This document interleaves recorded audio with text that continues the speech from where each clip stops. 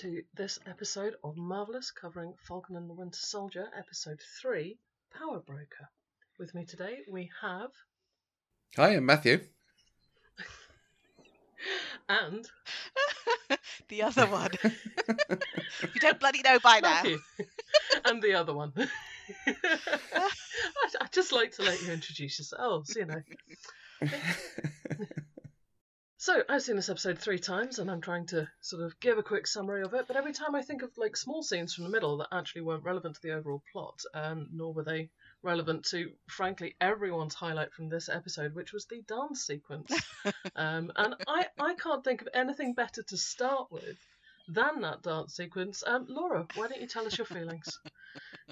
Literally only on the dance sequence. I mean, I'm hosting this episode and I'm making my priorities very clear. Why did I know this would be the case?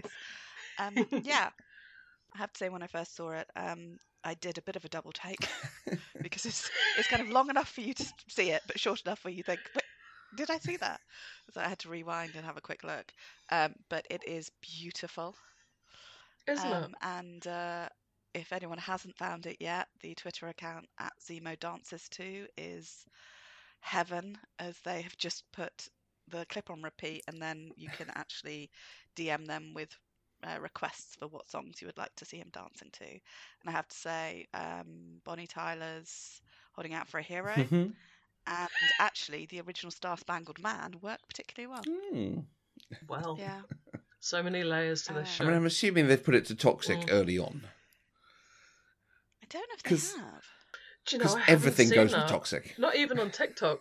Everything goes with toxic. It I really mean, would work everything. well. It's one of the Absolutely. greatest songs of our I time. will be messaging them. I think they may have closed Nice. requests at the moment because they were overwhelmed. I'm but, sure we can make it happen if we need to. I mean, I will put a link in the notes. we will move to pressing topics soon. But Matthew, how did you enjoy the dance sequence? I missed it the first time, so I thoroughly enjoyed the Twitter account. Just I think I blinked and missed it. I saw it the second watch, but Yeah, you wonder if he was just kind of having a bop, and then they cut it in. It's just, it's what a wonderful moment of joy, just when we most needed it. Anyway, back to more serious points. The episode as a whole covers all sorts of ground. It turns out Sharon Carter really is in this show. Here she is. We weren't lying to you. There she goes. blink and you miss her. Yeah, well, no one lied to me, and there it was. And I'm really excited to hear everyone's thoughts on everything about this. But Matthew, how did you find this episode? I have one note, and that's GRC advert. And Well, you started at the beginning, and then, and then I was like, pick it back up. and then the episode happens, and then it stops, and it's all. I have seen it described as video gaming nonsense. Just go over here and talk to this person. Go over here and talk to this person. Press X to deceive by drinking snake thing, and then the episode's over, and they're on to their next bit of the mission. It is a bit questy. It's a bit except fetch the quest. quest is not very clear. I have had to look up who Sharon Carter was fighting. So I'm like, I don't understand who all these people are that she's just randomly fighting. Like, They're bounty hunters. people out of nowhere. Well, that's what it says. Yeah. Because, and, you know, in case no one had noticed, this was written by someone who wrote John Wick. That explains a lot. I did see it referred to as a John Wick tribute It is episode. And basically, I haven't yeah. seen John Wick. Does that work? John Wick's good if you go into it expecting it to be like that. I mean, it sounded very traumatic. There was something about a dog, and I thought, you know what, not now. This episode is basically John Wick without the plot. Right. Yeah. Right. The aesthetics, certainly the aesthetics from the sequels are heavy No here. Keanu either, which is quite important. And no Keanu, which is a shame, but yeah. Only Steve's beard. God. But honestly, I mean, there are so many scenes in this episode and so little plot. And I don't quite understand what we're watching. It was very much like when you're reading the comic book and you're thinking, someone told me this was a good one, this was a good one. Is it the next one that's good? You know, I'm just going to go through this. I'm going to go through Should it. I appreciate the drawings here? Is that the lettering? Yeah. Because I do love a good lettering. I'm not being ridiculous, but sometimes you wonder which element was I meant to enjoy here. everything that I've enjoyed so far, I enjoyed a little bit less. Laura, what did you think of the episode as a whole? Did you have more than one note? Oh, darling. I have a book. I'm my usual 2 sides of A4. Marvellous. I have been the Pollyanna of the MCU, including Civil Hey. War, which I did watch at the weekend again. And then forgot no, don't put words in my mouth. No, and said there wasn't Sorry. anything particularly new I'd noticed because I remembered it so much from last time. This one, it's missing something. I think there's really great performances. There's some great performances. There's some interesting characters, but there's a certain X factor with the top tier MCU, and this doesn't have it for me. And I think I can probably say that for this series so far. I think we said before, it's going to have to kick in episode 3, because we've had setup, and I think it has. Lots of stuff happened, as we've said, but the writing didn't feel great on this episode. There were some bits that felt rushed. I really wanted a lot more of Sharon, unless there may be a reason that's being held back. But it felt there were rush bits, and then it felt there were like really flabby bits, like all the stuff with the snake. Didn't need that, frankly. All of the stuff, the phone call that seemed to go on forever, and you're just thinking, well, Sam would just cancel the call as soon as he saw it was Sarah. How did he think that was going to go? Just hang up. Yeah, Or right? refuse to put it on speakerphone because he's Smiling Tiger. Why should he listen to this woman? So I am feeling a little bit let down. Always hopeful still. Okay. And this is some stuff which I'm thinking, oh, if they do this with it, that will be great. But whereas WandaVision is still in my top echelons of Marvel. This, and it kills me to say, but when Abby's talked about the grey MCU, this is feeling like the greyest of the grey. I'm not saying it's the worst thing. We did have some But- forays into some grey and the MCU. first time I watched it, it was like mid-morning, and I couldn't see half of it because there was light outside. So I had to ask Abby, like, was that? Okay, fine. No, that's fine. That's what happened. Yeah, yep. I think a shipping container fight sequence as it's a little bit of a budget decision. It always feels like a budget decision when you go to shipping containers, and when you made the effort to go to Madripoor, you've seen it in the distance. So where are we going to send to the action? Shipping containers. Why not? Why not? I think I felt like I was enjoying it the first time I watched it, and then I tried to think. Sorry, Matthew. Keep that cat away from the microphone. Just like smack. When I was Smacking you on editing the the head. last episode, I was dreaming in a Cruella de Vil way of a lovely ginger coat. He's Like, sat on the mic. Perfect. Matthew It's won't gonna be be saying fine. much for this episode. Dude. He's been eating the microphone. There's a bit sticking out of it. Right. Where was I? I felt a lot more like a comic book again. Like, I do think that this show has captured something of the comic book, as I say, not necessarily the best comic books, but it's got that kind of, now we're going here, not sure what to do, but I've got 5 pages due by lunchtime, let's go. Let's go somewhere, anywhere. This could be anywhere. Draw some shipping containers, and we can just, move it back or forth a bit as we need. It did feel a bit like that fight sequence was transferable. I suppose we probably shouldn't leave it any longer. The Sharon thing is annoying me the most, I think. But I'm quite annoyed about a lot of things, I think, in this episode. But let's start with Sharon. Has she previously had a personality? They didn't use her very well previously. Okay. Tell me more things. So we first saw her in Winter Soldier? Mm-hmm. And so she was his next door neighbour that Natasha was trying to get him to ask out. And then it turns out, actually, no, she was a S.H.I.E.L.D. agent who was stationed there to keep an eye on Steve. Because there are next door neighbours are just not a normal thing. No, absolutely not. Agatha all along. And for those who don't recall, she is actually the niece of Peggy Carter, the woman that Steve ends up with, but Steve has also snogged her. that's all a bit weird. Niece or great niece? I think it probably would be great niece, wouldn't it? Because of the time. I think in the comics she was originally niece, and then as time went on, she ended up having to be great niece. Okay. It does not matter a job, but yeah. What, you saying it's all right if she's great niece? no, I just like us to be correct. The further back you remove it, the less it becomes. I like Emily Van Camp. I loved her in Revenge, which is a very different type of program, but it's so much campy fun. Yeah, I'd forgotten that. Oh, I could watch that great again. dresses. I know it's on Star, I think. Nice. Oh. I will be going to that. Yeah, I know. So I like her. I think there's a lot of potential here, you know. But am I the only one who thinks that she's the power broker, or is that a general? Yeah. I assume that was the point. I think we either think that or are meant to think that. Yeah. You know? Interesting.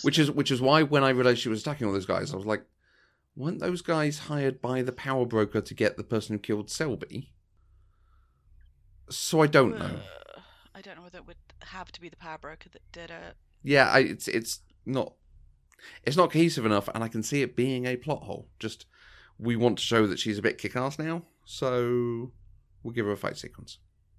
Well, it depends, because there's the reasons I particularly think. Well, she's got to be something bigger. She's like 4th credited, so unless she's got Deborah Jo Rupp's agent, and she is this the season, only one... the part of Deborah Jo Rupp will be played by. She's the only one with Sebastian Stan, Anthony Mackie, and Wyatt Russell who actually has a face shot in the credits. Okay. Everyone else has some kind of symbol or something. Even Zemo, who gets the with credit, but it's his mask. It's not the actor, and various other things. But one of the holes in when I was thinking about that is then why does she give them Nagel if she is the power broker? And the only thing I was thinking, well, maybe she thinks that Nagel's hiding something, and this, you know, the threat of the Winter Soldier would be some way, but they didn't expect, you know, because I think it was Bucky that shot him in the end, wasn't it? No, it was Zemo. Was it Zemo? It was. Yeah, it was Zemo. Okay. Is she trying to get them on side? I think if she's a power broker, she's trying to use them. I don't know about whether she'd be. It's interesting, yeah, the argument about the hero hypocrisy. So, on that front, as I continue my really trying to work out the politics of this show, it was interesting to kick off with some good old anti-American sentiment, which was very heavily laid on. And I said to my wife, "Oh, that's interesting they put that in there." And she said, "No, they're the bad guys." And I said, "Oh, what? All these people?" She went, "Yes." I said, "Oh, right." and she said, "It's an American TV show, and this is Captain America that they're being very rude to." And I said, "All right." I missed that for a moment because, yeah, as Laura said, he does come across ever so punchable. And I did find myself increasingly, I just think, annoyed with the whole flag snatcher thing. And I mean, maybe let's cover Matthew's notes. The GRC. I mean, what was it? Reset, restore, rebuild. It was very check, change, go, wasn't it? I mean, I just, just 3-word slogans and I are over. Anyone feel they can explain that to me? No, and it's strange to include an advert. It would have been great if that advert had been in WandaVision, wouldn't it? Well, exactly. Like, it's strange because we had adverts as such a heavy thing in WandaVision, and because this is episode 3 and we've not done this before. And it's so reminiscent of a show called Better Off Ted, sitcom that opened. It was then working for this giant company, a sort of Microsoft, Google conglomerate thing called Viridian Dynamics, and they started off with a sort of spoof advert on the theme of the episode. So they did, you know, a jokey racism advert about how they love everyone, but it's all white people in the adverts and stuff. This had that vibe, that it was kind of a spoof of the thing, but it was doing the thing so heavily. I found it very odd. I mean, it was sort of introducing the idea of the resettlement camp, but when you actually see the resettlement camps, and it just that, I got very lost on who was being resettled from where. Carly Yeah. saying, well, they threw us out when everyone came back. Who threw you out? From where? Places have changed their borders. Is this why we had to go to Europe? A place, I guess, that from American standpoints changes its borders as it pleases. 5 years, reshuffle. Roll the dice. Latvia. Libya. Oh, Latvia, Lithuania. I did spend a while looking up. Now just combined, it moves that quickly. I've found myself lacking in kind of research sometimes watching this show. I did find myself briefly googling the extent to which Latvians get the BCG, tuberculosis vaccine, which is issued as standard since 1940. If anyone was interested, but I did find it quite an interesting thing, and I suppose if they had been covering 5 years of people not getting their jabs at the appropriate school age, that would be quite interesting, but that didn't seem to be what we were covering there. Yeah, but it wasn't kids dying, was it? That's what I'm saying. Yeah. Who would have had a jab. Mm. But maybe the impression is, oh, it's Eastern Europe, they're not as advanced to do those. This is slightly what I was wondering when I started looking it up, and I just thought, is this one of your perception things? Did you research somewhere, or did you fall back on, well, obviously they have a set of Malcolm in the Middle DVDs stashed away for better days. It's I'm not sure. It could be that this is really daring, not the bit about whether there's tuberculosis or not, but the idea that the GRC, is that it? GRC is going to end up being, corrupt and New Hydra, and what have you, potentially, and the idea that, if they really do run with the idea that this Captain America is not a good guy, I think it would be quite a interesting thing for Marvel to do, to actually say, hey guys, America is not the center of the universe. But he's not working for the GRC, is he? Yeah, he is, yeah. Is he? Yeah, he he says that. When I felt like he'd sort of taken it on himself. It's the truck ride, isn't it? The van ride. Yeah, it's when they're in the truck. Yeah, he says about this is when we're told, because he says the GRC are doing so and so, and then Bucky, not Bucky, Sam specifically says exactly what the GRC is and what they do. But he says that something like, I don't know, sorry, he being Walker says they've got the resources and he works for them. We're the resources they're using. Something like that. Yeah, absolutely. Which is very interesting. That is interesting. This is an international organisation, I believe, but one of its key emblems is American. And this is the idea behind the Sokovia Accords. So, assuming he's signed up to them, if he is a superhero, Captain America? Is it Captain? I mean, property rights. Is it Captain America who's signed up to them, or is it? Well, Steve never. But he's Steve, not. yeah. If he's not powered or anything, which may or may not be, he's just a man with a shield. But but Widow had to sign. True. So no, the point being, like, he signed up with America, and they've said, "Oh, go and work with the GRC to do whatever they want you to do." And it turns out the GRC are, New Hydra. I don't know if they're going to go as strong as Hydra, but I think New Hydra but not in name. Mm-hmm. It's just government corruption, that kind of thing. I think if they go down that route, I think that, and what we've seen with Lazaya, I think there is potential but I think they have to go for it and not just sort of hint. You haven't got very long, and what you've got is a young woman with a grudge and a mission, and not necessarily the full support of anyone. They were definitely showing that it was her decision about the explosion at the end, that she's perhaps becoming villainous, for want of a better word, but they themselves are not necessarily the bad guys. And I don't know if I necessarily bought that's the only language these people understand, given what they'd shown us so far. That just felt so lazy. It's escalation, and unfortunate. It doesn't scan from the text.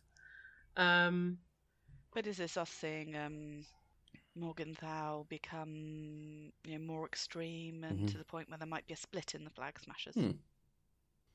I suppose it's one of those things where, you know, we've just seen a meaningful person in her life die, and now she's not going to be a history teacher, so I guess better be a murderous revolutionary, because those are the Yeah. choices. You can either be a history teacher or make history yourself. I mean, maybe that's what she's thinking. She had such an interesting setup, and I was sort of quite disappointed to see her almost kind of put in this place and she is motivated by this and taking this extreme action by that, and now we're going to sort of put her over there, and I hope that that's just kind of an episodic space where we're going from A to B, because she did seem more interesting. And I thought the whole kind of Robin Hood thing not being in America's best interest was a really interesting conversation. And I'm not sure once you've blown up that many people to make a point, you can keep having the same conversation. They did say, was it the last episode, when she was talking to her group and she said, you know, basically, are you with me? Because after tomorrow or whenever it is, there's no going back. So I assume that's what this was. Good point. Okay. I assume it was. And I suppose, speaking of kind of, you know, are we the bad guys?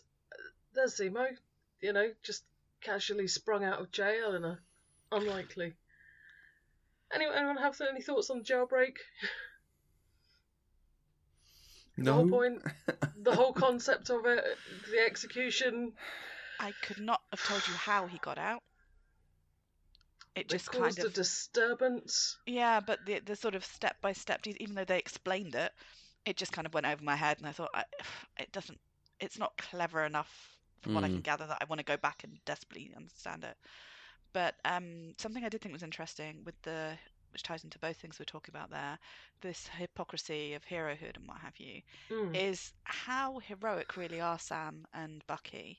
You know, with Steve, it was very clear, it was built into his DNA and that. With Falcon, we've seen him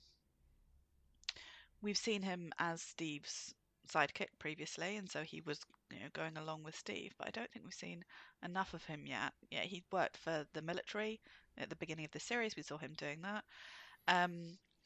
But I thought in this there was interesting mirroring in this episode with, you've got at some stage you've got Walker and Battlestar walking down a corridor, and basically Battlestar saying something along the lines of well, I'm not sure we can go to those lengths, and then I can't remember exactly what, and then Walker says, you know, if we get this done, they're not going to care how it's done, which is really interesting. Then when you mirror that against Falcon and Bucky working with Zemo and helping to bust him out, again, it's a case of, well, the means will justify the ends, which interesting.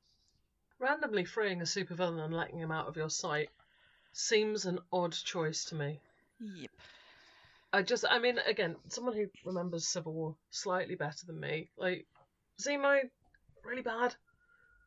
Pretty bad. Really bad? Pretty bad. I mean, killed a lot of people. Pretty bad. He was a ends justify the means person as well. Absolutely. And did bad things to innocent people. What ends are we justifying here? What are the means and ends that must be met? What is happening in this show? Well, so this is something someone... let me double check who it was.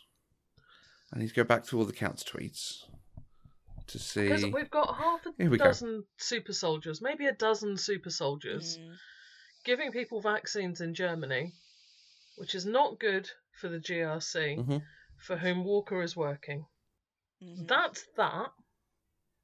So I was getting tweets from R.A. Meloche on Twitter talking about it's difficult to apply some of the story writing ideas to this. The idea of protagonist having a goal, antagonists having a goal, and in theory you make them the same goal, you make them goals that conflict, you know, you bring them together through whatever their goals are. I don't really know what Sam wants except comfortable familial situation. I don't really know what Bucky wants except possibly amends, possibly not amends. We don't know actually who our antagonists are and what they want, why there are super soldiers and what they're doing. And we will know by the end of the next 3 episodes.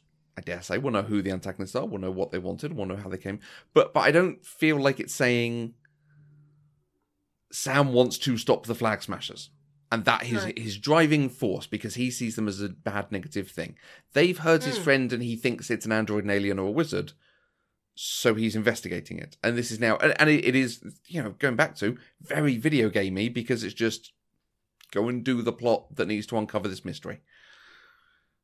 I mean, it does feel a lot like they're turning up to the day job after a really bad weekend out and just kind of going through the motions. I think I'm always interested in that kind of, what do people want in a story, and I don't mind.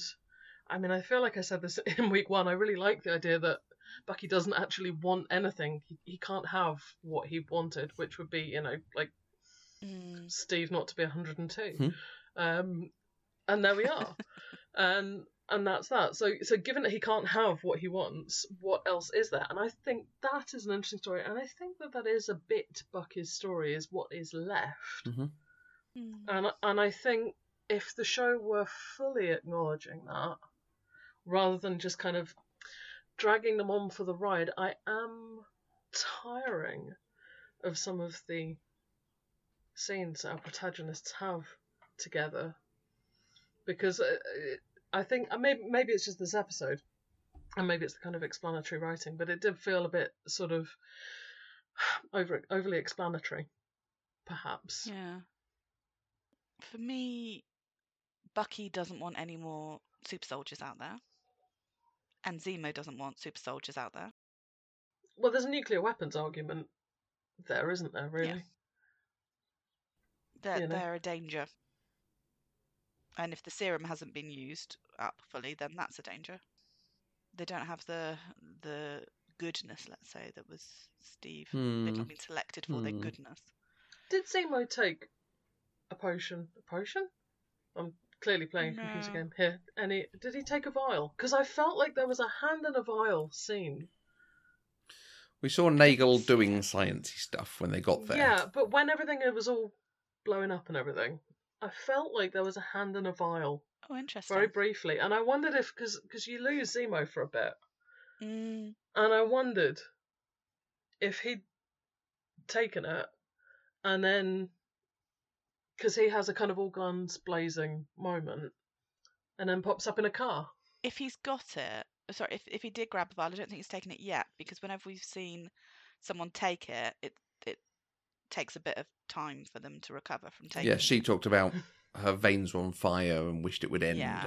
And, I felt like she, maybe wasn't expecting to transform into a supervillain.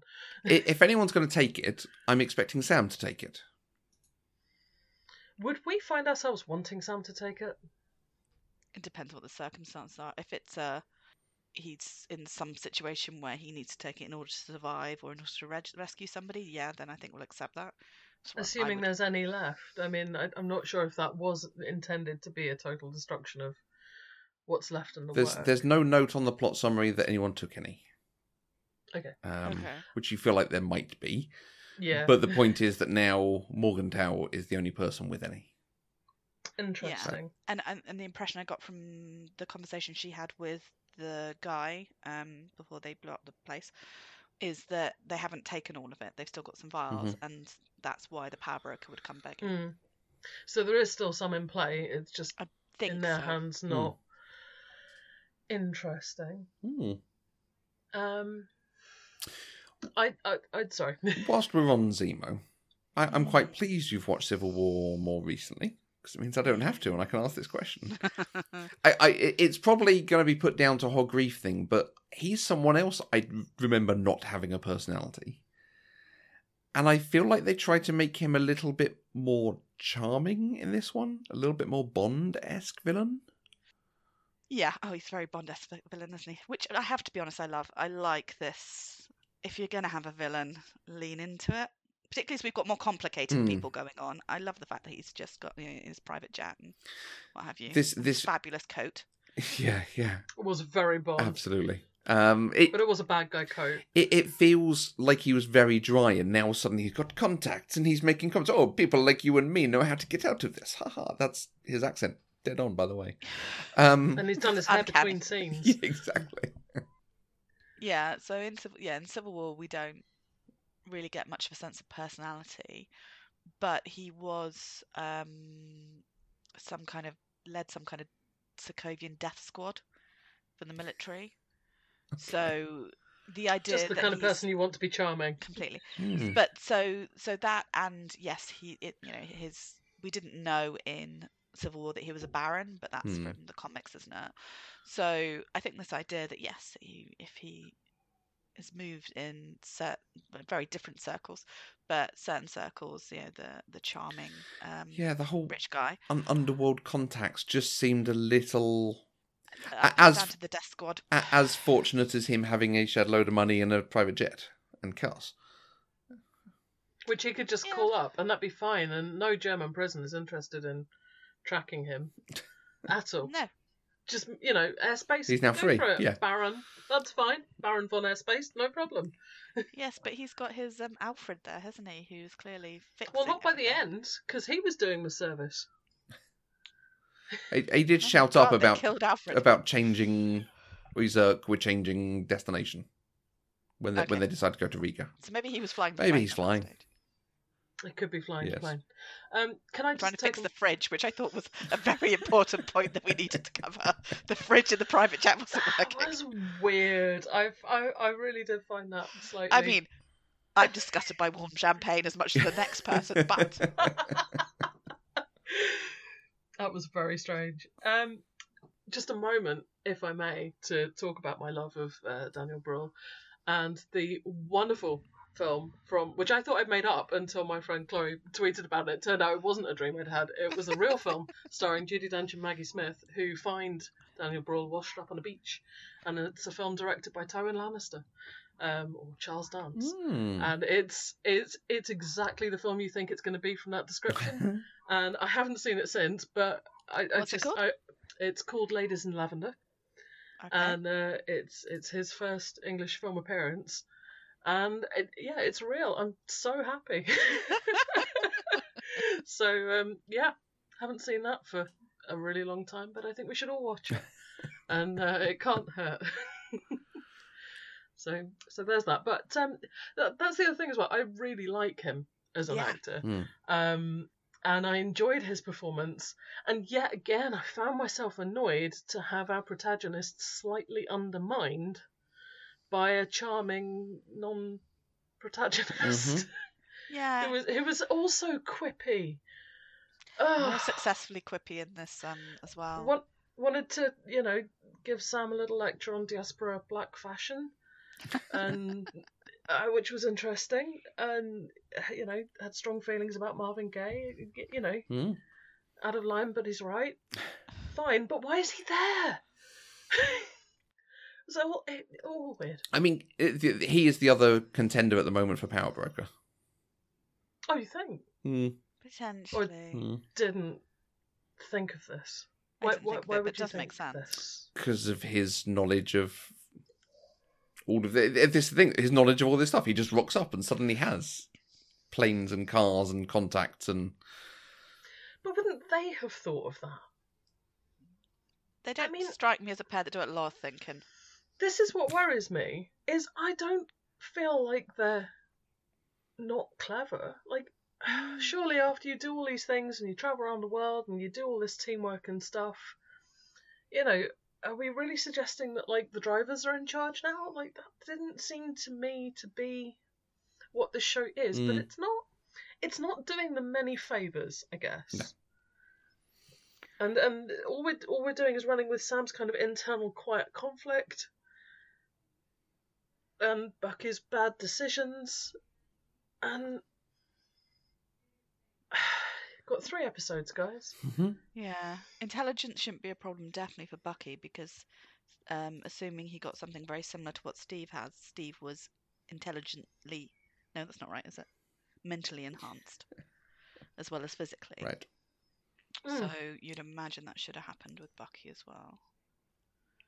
I really hope you were about to say he was intelligentized. That's what Sam needs with the serum. Intelligification serum.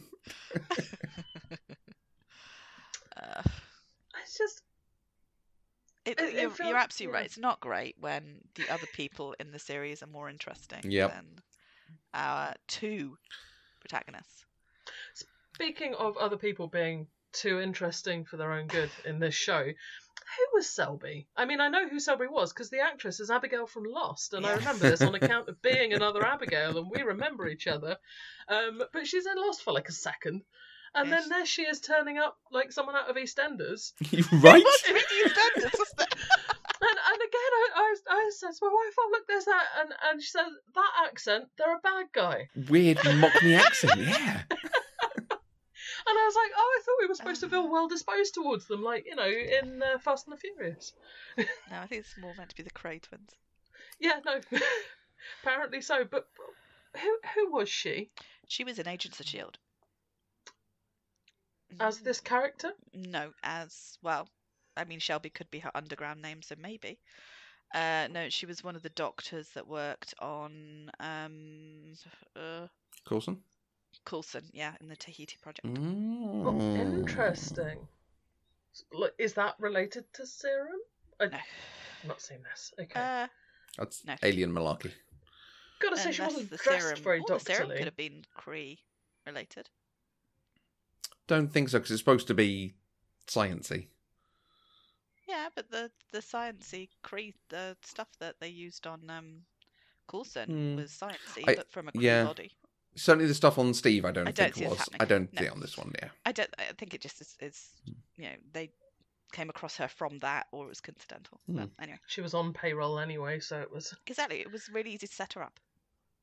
Because it was such a kind of, here we are, doing this sequence, which seems meaningful, with a strong, visually, audibly interesting character. Oh, she's over now. Oh, that's done. But isn't that... I don't know if that's a bit of a short-term misdirect of, oh, this is the big boss person. Oh, no, that one's dead. There must be another big boss person. But he even said, oh, I know a mid-level enforcer and we go up from there. Yeah, you're right, actually, yep. It was just... Mid-level it is so video gamey. It's just... I mean, it's like Broken Sword. From Broken Sword, it's that kind of point and click. Do you pick up the phone? Do you put it on speaker? That kind of, do you just hang up and say, I don't have to perform for you? Exactly. Okay, so the whole Smiling Tiger thing. I mean, we've not been told who Smiling Tiger is or what his personality is. So Sam literally just keeping his mouth shut and hoping that's the thing. Because I was expecting from the picture, Smiling Tiger would be larger than life. Yeah, give me the snake bite stuff, man. And he's just like thumbs up at things. And that seems to be going down okay. They're not like, hey, dude, it's really weird. You've normally said 100 words by now. So... Yeah, and even the snake thing, he wasn't exactly convincing with it, was he? No. He looked as disgusted as possible. But the fact he and drank what it was the snake thing? Is it just a test? Was it an Indiana Jones moment? Like, what are we doing? It was interesting. I read an article. They were talking about Madripoor, and the writer who I now cannot remember the name of, but they were basically a bit disappointed that because Madripoor is meant to be kind of this famous place in the comics, isn't it? Madripoor is part of Wolverine's story, so again, you just hope in the background you're going to have some Wolverine. See some claws glinting. Also, I think it's from Uncanny X-Men, and I think that Black Widow is also there.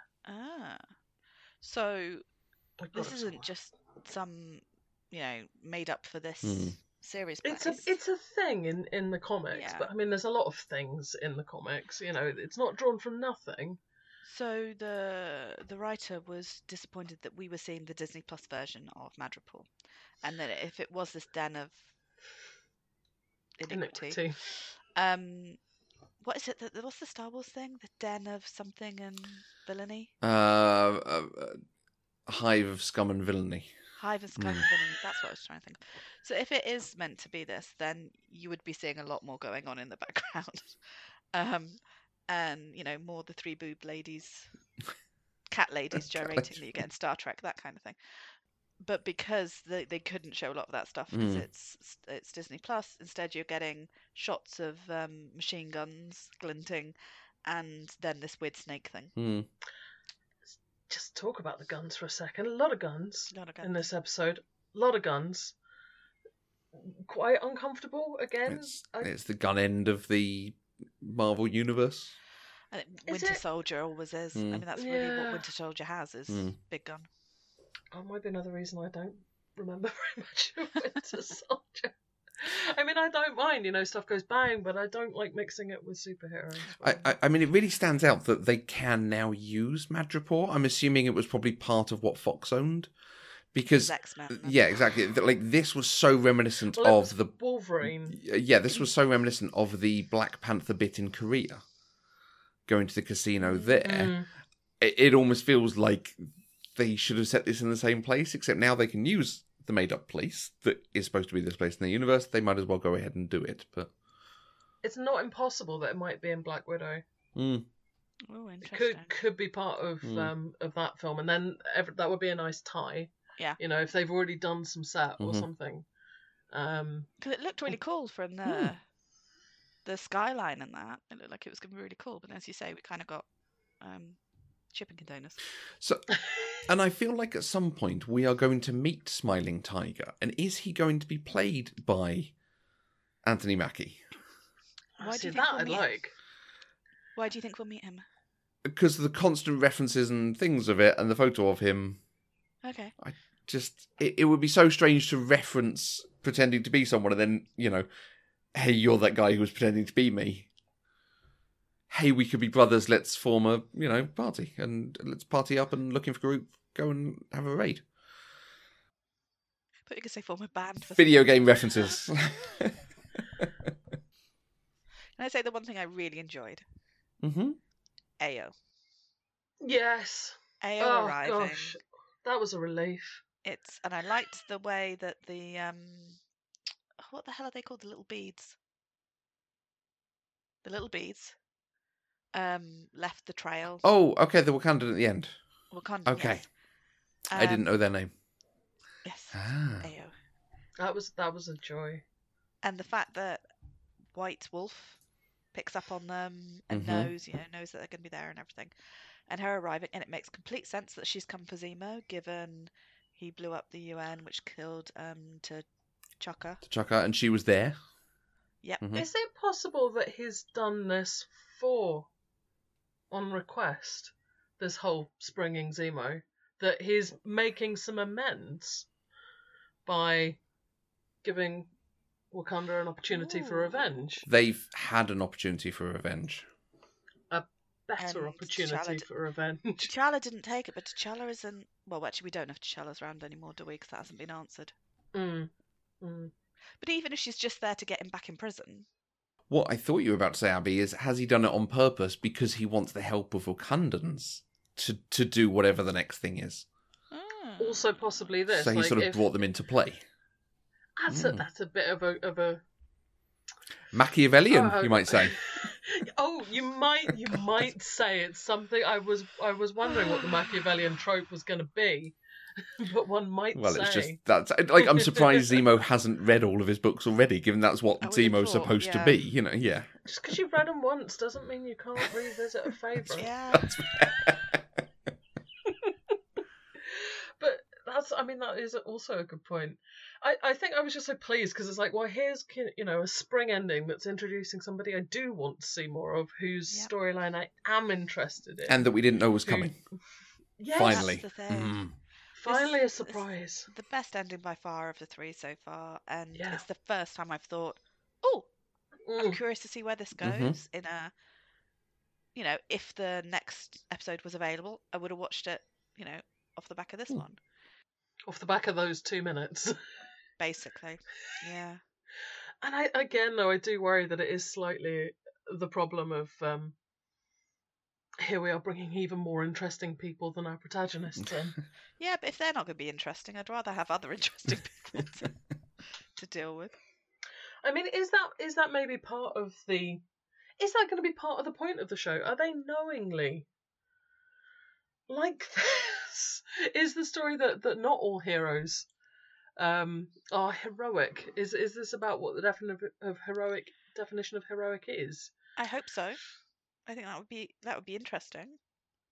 I'm still all of this not... muddledness needs to go somewhere. If it's all just because they're saying The world is bloody complicated. It's not as simple as superhero stories would have you believe normally. Um, good guys are bad guys are good guys. I think we're probably going to have some flips inside. So I think Mhm. at some stage we'll end up with Falcon and Bucky actually on the side of the Flag Smashers, not necessarily politically, but just then against Zemo, because Mm. Zemo's going to want to kill him because Or they're all the super Power Breaker. soldiers, Mm. or the Power Broker, etc. So I think we might see some kind of side swapping. Mm. And I think all that complexity is great. It's just it needs to be clear to us what's going on. Mm. And it is interesting to do a drama that has this, like The Boys has done, and a few other things of, can superheroes be trusted? What happens when they come under corporate control and so on? But the world we live in, I don't go to the MCU for gritty, realistic, deep things. I want the jokey tax jokes about the blip, and I want exciting adventures and fun things. I've always loved the MCU because it has a side of fun with your superhero stuff.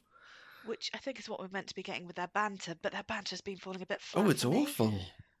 In this one. It's just snark. I'm trying to think. I liked Sam saying he couldn't run in his heels. I think that's probably the only thing I laughed at. But they are cramming a lot in. There were a lot of what, I'm not sure. Yeah, like when I look back on the episode, I can remember Sharon Carter fighting and lots of conversations, exactly like we just said, that don't go anywhere. And there's bigger topics that I'm kind of interested in, but I don't think the show is going to go anywhere near them. I don't understand why they are against Walker having the shield. Okay, expand on that. So there is this whole thing of, we should take the shield from him. I want the shield. You shouldn't have given it up. There is an argument of you shouldn't have given it up. It should have stayed within the family, something along those lines. Yeah. But Walker, to my eyes, has not done anything to say he shouldn't perhaps have this legacy. Well, I think Bucky's pretty straightforward that Steve wanted you to have it, therefore you should take on this mantle. He trusted you with it, etc. And I think I can understand Sam feeling very uncomfortable about what's happened because his understanding was this shield was going into a museum, and the guy shook his hand and told him he was doing the right thing to put it in his museum. And the next thing he sees on the news is someone else being given it. And clearly this wasn't a speedy decision because the guy has been practicing with the shield and what have you. And so the fact that they didn't even tell him, let alone bring him in on the decision as to who should take it up. And I think there's an argument, should there even be a Captain America at this stage? Absolutely. Yeah, that would be an interesting way to go. Like, it would be interesting for me to understand Bucky's thing of, I'm going to take the shield. Well, I'm not sure you're Captain America, and I'm not sure you with that shield is the thing everyone wants to see. So I think that's a misstep, mate. Yeah. If they were leaning hard on Walker is a government puppet and we don't trust what they're going to use him for and the shield shouldn't stand for whatever they use, that's maybe. But it is just, we don't want him to have it because we're supposed to have it. And I don't think the show's given me the reason for that other than Steve gave it to Sam. Yeah, I agree with you. I think, again, as we're saying with a lot of these things, it's not a lot of clarity around it. Now, if that pays off at some stage, because there was, with lots of things in WandaVision, there was very little clarity as to what was going on, but I trusted that they were going to get to it. Yeah. And it was deliberate that we didn't know what the hell was happening. I don't know how much I'm feeling that here.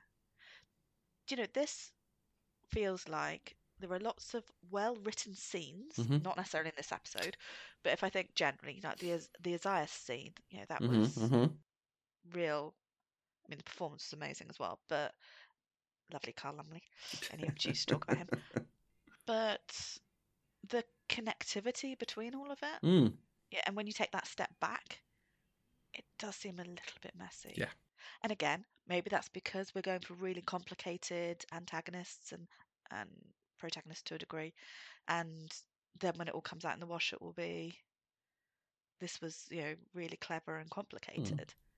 I'm just not seeing it yet. No. I don't really trust we're going to get there. I suspect there might be an element of mystery box, but I don't think the denouement is going to be as interesting as Agatha all along.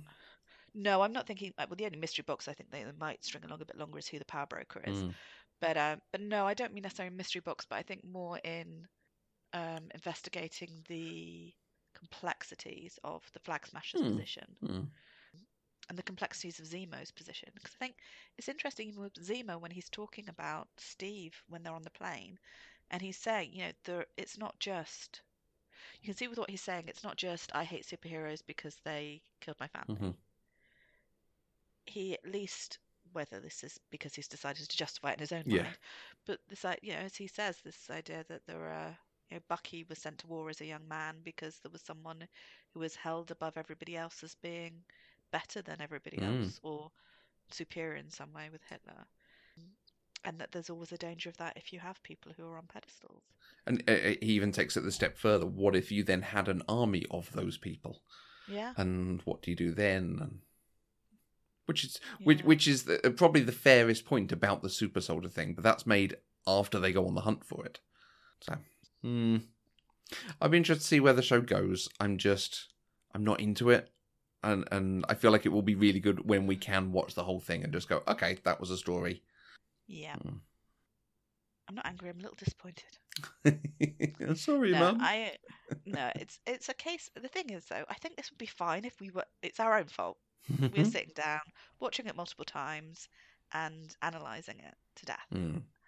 I think if I was just watching it, it would be fine. I don't know I'd watch each episode a second time, but it would be pleasant enough Marvel filler to get me through till Loki. But unfortunately, I am now kind of. I think there's still some interesting things that the Falcon and the Winter Soldier can do, particularly if we go back to Isaiah. I'm going to be annoyed if we just leave that. Yeah, again, there has been some, and the stuff with the sister and the stuff with the amends and the small stories, really interesting. Yeah, so I think there's potential still for this to be good mid-tier. But I think by the end of it, it's going to be a case of, there were some great things in there. It set some stuff up. Now onto Loki. But possibly finally delivering on the promise of Sharon Carter. I hope so. Whether that's as Power Broker or not, I hope that we get something more from her. Because the slightly annoying thing is that when I look at the Marvel shows that we've got, this seems the most likely to get a season 2. But have they greenlit season 2? Couldn't tell you. But I'm sort of hoping if she is a power broker, it's the kind of thing where she becomes like the new Nick Fury. Go to when she rocks up. It's like, a thing is happening, or she's the person you go to for assistance on something. It's not just she's the villain. Yeah. A useful underground contact, potentially. As an ongoing concern. Yeah. I do not believe in any way that Sam can clear her name. No. I think Steve could have while he was still around. I'm a little surprised no one has. I know. Sexist. Yeah. Talking of that, really annoyed me that they keep calling Carly Morgenthau Carly. Walker calls her Carly, Sam calls her Carly, and Zemo does. I can't think of a time where we've got in the MCU a normal named human, so not Dormammu or somebody. A guy, he is always by his surname. It's not a familiar thing. He's not called Helmet. He's called Zemo. So you mean like Zemo? We do also call Sam Sam. Yeah, but Sam isn't a villain. Sam's a friend. Okay, you mean as a villain? Okay, well, I mean someone that they don't know. Okay. Like Bucky. But Bucky was Steve's friend. True. I'm going through the films. I can't remember now. So Johann Schmidt, he's not. They don't call him Johann ever, do they? No. And like, what's his name? Sam Rockwell in Iron Man 2. Yeah, Hammer. For instance, if we've got someone who is not necessarily who is a shade of grey. I think he is called Hammer throughout. Justin Hammer sometimes, both names. I don't remember anyone recalling. I don't recall anyone calling him Justin when they're in conversation amongst themselves. Yeah. Anyway, small thing, but annoyed me. I'm looking up a list of all the films so I can think through all the villain people. Feature films. Here we go. Right. There's not that many that have normal names. Laura, I am completely ceding the point. Thank you. Because when I look at them, yes, it is... Like, Ant-Man is a good comparison. They call those villainous men by their last names in those films. Cross. But I actually, Ant-Man 2, I think they even call her Ava They don't call her Star. No, yeah, she's Ava as well. Yeah. I don't know. You. I need to stop talking. You'll be able to talk to this much better. Why people call women by their first name, men by their last name in these situations? It's infantilizing. Interesting. Oh, sorry, that's my opinion. That isn't my professional Okay. opinion. Okay. Yeah, it's friendlier. It's and it's softer. That's my only thought is you do that if you are keeping them not necessarily as the bad person, but I feel like that explosion at the end is moving her into Oh yeah. She's going to be the villain, even if the Flag Smashers or the other super soldiers become part of the Avengers network. Yeah. She will have crossed over. I mean, we see it with news organisations all the time when they have I mean, the BBC had there was a stink over it because they had two professors on talking about something, and he was Professor blah blah blah blah blah blah, and she was Emma or whatever it was. Yeah, that's the way they referred to her, right? Etc. And that happens time and time again. So, anyway, I think it's completely subconscious, but it's interesting. And now in the next one, they'll refer to a Morgenthau throughout, and I will very happily retract that. Just going back to Madripoor briefly, and the kind of conversation that does and should prevail at these times. Interesting article, which we can link to in the show notes, regarding considering it's a small island off the Indonesian coast, or was it part of Southeast Asia, notably few people of Asian origin or descent in that's true. the scenes that we get to see. And I think if you compare it, for example, to the South Korea sequences in Black Panther, it's just interesting to see. I was wondering whether, as it's something of a den of iniquity, not at all cherry-picking phrases I might have recently heard, that they're hoping not to kind of put any kind of negative association or sort of racial stereotyping in there, but in a certain sense, when you overthink to this extent, when you go to the trouble of localizing something, and then you take the facts of the matter away, wherever you are, there will be a certain number of local people working, a certain number of local people visiting any kind of place because of proximity, because that's a thing, even in Madripoor, I'm sure. So it seemed notable, and it seemed to have all of the aesthetic and none of the people. Yeah, no, it's really interesting. I did see some people complaining that the music that was playing in the club was Philippine and not Indonesian, which I think, well, clubs play music from lots of different places, but I think that is bang on, Abby. And yeah, it's worth a read. Because I felt the skyline was really trying to channel a sort of Dubai look. Okay. But then you're absolutely right. When they got into it, it started feeling like they were doing this much older world. Singapore for that kind of mix even of the more old, so. the new, the money, and the and the bridge in particular, and that sort of skyscraper aesthetic, and you can absolutely see that point. So. Okay. Yeah, and I think it's interesting. We consider we've got Shang-Chi coming in terms of Marvel's foray into its first Asian superhero, I believe. I think lead, because you've got Benedict Wong as Wong. I suppose sorcerer. Yeah. As much as does he count as a sorcerer or a practitioner? He's a sorcerer, isn't he? Sorcery. I think as much as Stephen Strange's. Shang-Chi, directed by Destin Daniel Cretton, who directed his first big film was based off his short film that he did for his degree, Short Term 12, which was Brie Larson's first lead role. That's interesting. Very cool. And brought Lakeith Stanfield back to acting, and great performances from Rami Malek and Stephanie Beatriz and all sorts. Cool. Sounds worth watching. Is that worth watching? Very much so. I saw it on Prime this weekend. It's really good. It's a little hard, but... What I like is when the Marvel Universe joins the dots with itself. I just think it's very good at joining the dots with itself sometimes. Less so with the world on which it's built. Yeah. Well, and as we were just saying, we are hoping that this is going to join its own dots at some point. And by the end of it, we're going to go, we can see all the points they've done and why they've done it. Just at the moment, it feels lost somewhere. Yeah. And I do think that it does come back to the fact that it is the Falcon and the Winter Soldier.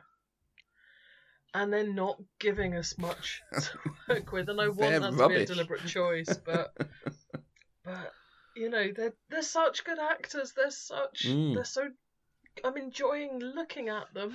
Yeah. And they say things well.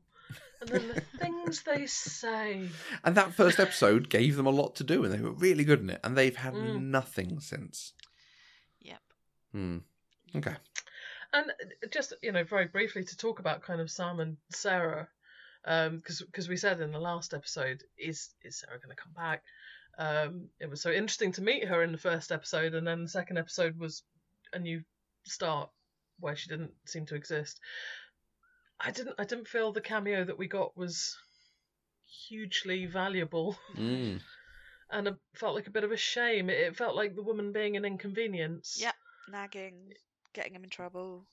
It is reminding us that story exists. True. And this show has been very heavy on, God, you know, Sharon Carter had to go on the run and we had to go on the run. Next episode, Sharon Carter turns up.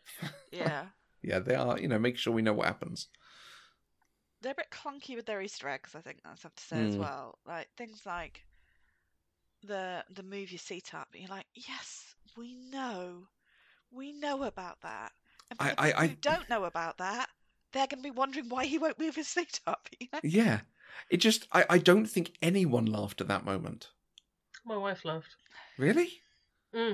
Really? Is she just feeling sorry for them? Was it a pity laugh? It to us? I think she was tired. But if it meant something, I don't think she got it. I think as someone with long legs, she was just like, oh, that's funny. Has that previously happened? Yeah, but in reverse. It's the same joke. Oh, I see. Usually she in remembers Civil these War. things, so right. Usually she's good at that, but no. The reason it was kind of a big thing is that was meant to be then when Kevin Feige saw the chemistry between the two characters and therefore decided that they should be in a show together. So it's been talked about quite a bit. I don't know if this is worth calling out, but when Zemo greets his Alfred, he kisses on both cheeks and gets on the plane. And I was fully expecting a moment of gay panic, and it didn't come. And maybe that's progress? I just expected someone to be like I'm just going to give you a handshake, bro, type thing. Yeah. And no one commented, it was just a thing. It's, you know, kooky Europeans. Europe. Yeah, exactly. I do wonder, I mean, again, benefit of the doubt, great.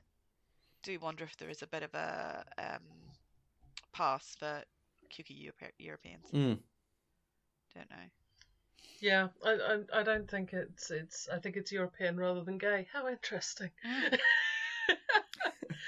Which for some Americans, those words are synonymous. So, and I do think it's interesting we're getting a sort of relatively asexual 3 episodes of show.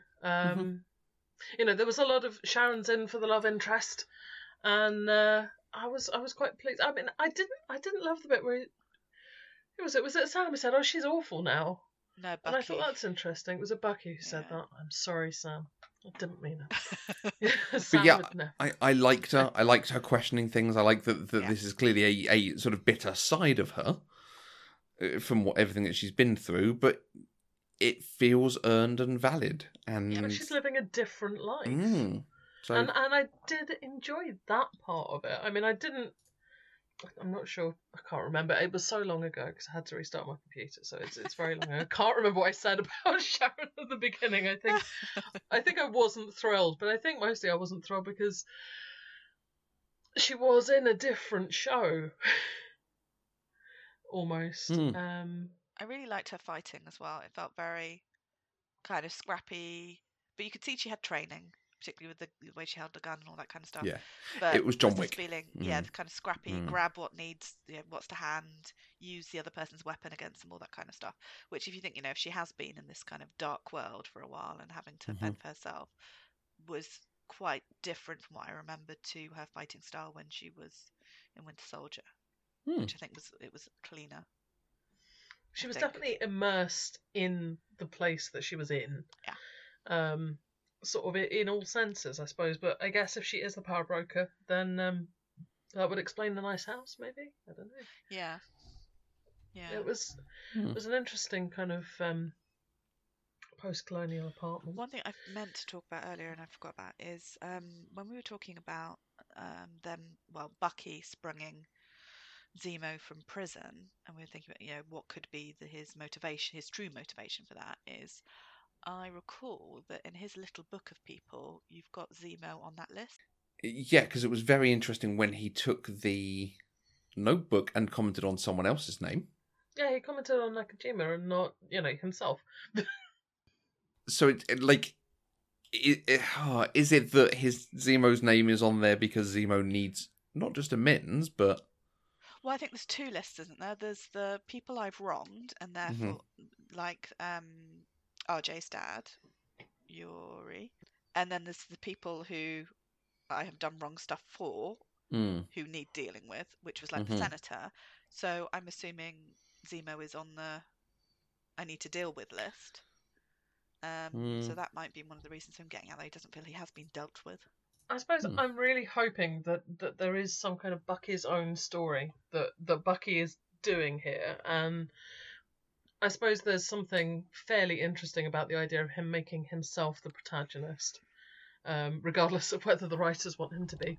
I think that's quite an interesting idea, that he has his own agenda and is doing his own thing. And I think that would make some of the, it's weird that you're here in Germany now, a little bit more forgivable. In my book, anyway. And Sharon does call him, Carter does call him Mr. America. Yeah. I think she says best friend, but there's a... Oh, there's definitely a suggestion. Well, I felt like it implied Cap and Misty, Well, exactly. And he was second fiddle and is potentially second fiddle here. Yeah. But it's just, Sam is also second fiddle. I don't feel like we have a first fiddle at the moment. I thought it was interesting someone was filming him when he was pretending to be the Winter Soldier again in the bar. So there's someone had a phone up, so I wonder if that's going to come back and bite him in the future. And this was another thing that reminds me of a thing that I was thinking about, which is that it's interesting that in Madripoor they haven't been keeping up with the show. They're not aware of the situation with the Winter Soldier. Yeah, when we were in the first episode, people were well aware and of how the Avengers were doing and grateful to them, and you just think you really are picking and choosing who's got cable. I don't know, because someone, when he's beating up people in the bar, someone says, it didn't take long for him to turn back. No, Zemo says that to Sam. Oh, was it Zemo that says it? It was very dark. It was very dark, like all good night. Yeah, it's dance, Zemo just sowing ideas of distrust. Yeah. Oh, that's far more interesting. It is, but it is also, again, I just thought it was a bit odd. Like, it's weird that Zemo's got this confident play, and it's like, also, you've been in prison. How come you? I mean, how long has he been in prison for? Well, Civil War is set around 2018. And 2017, we're in 2023 surely. now. Possibly 2024. 6 months post-blip. Mm-hmm. Do we know if anything happened to Zemo in the blip or not? We don't know if he blipped or not. No. So I get the impression he didn't. I just sort of feel it's a bit rich for him to, as you say, land with a network, but also a plan. Did you not see he had a chessboard in his cell, and clearly therefore has been plotting his scheme all along? And is reading Machiavelli, just in case you're wondering what sort of villain he is. Yeah. Like Queen's Gambit, then that would be fine. That would be a way to strategize your way through the endgame. But no, this is not that show. This is a different show where he has plans around the narrative, and you just kind of go, I'm not sure. And I get that he wears a purple hood thing in the comics, but if you're going to make him wear it in this, make him wear it for more than 30 seconds. He wears it, shoots someone, takes it off. Yeah, but it was kind of kick-ass when he did Which really is what we're going for here, isn't it? And we're going to see it again. It's not like it burnt up or something. I'm not sure we are going to see it again. Oh, I think we No. will. Just I don't know. It just. I think Zemo's going to survive this. I think he's yeah. one of Oh, the you more think he's back? one of the more interesting villains. And so... What if he's moved into the house next door to Agatha? If this is what we just do, like in Arrow, they send them off to Liang Oh, Yu. super villain village. And then we Westview can is have now. the prisoner special of my dreams. Marvel, call me. I will write it. It will be amazing. That is all I need. So, hopes for next episode, Matthew. That it's going to take my interest. How close are you to losing all interest? It was a struggle to watch this a second time for this recording. It took 2 sittings. Fair. Yes. Laura? I am hoping that we will get the reveal that Sharon is a power broker and that they will do something interesting with that. That we will get a bit more clarity on what's going on with the Flag Smashers, whether that's Morgenthau sort of being shunned slightly by them because she's going too far, and then we get some swapping sides or what have you. I hope we go back to some more of the Isaiah stuff. It was mentioned today. It was mentioned in this episode, but yeah, I will really want to get back to him. But yeah, and Ao, I want to see what goes on with Ao. Mm-hmm. Yeah. That really does need to pay off in the next one, given that's the sort of game changer at the end of this one. But the biggest thing is I want to come on next week and be back to my Pollyanna, the MCU can do no wrong. Because what I don't want to do, which we will do if we have to, but I don't want to spend the next 3 weeks complaining.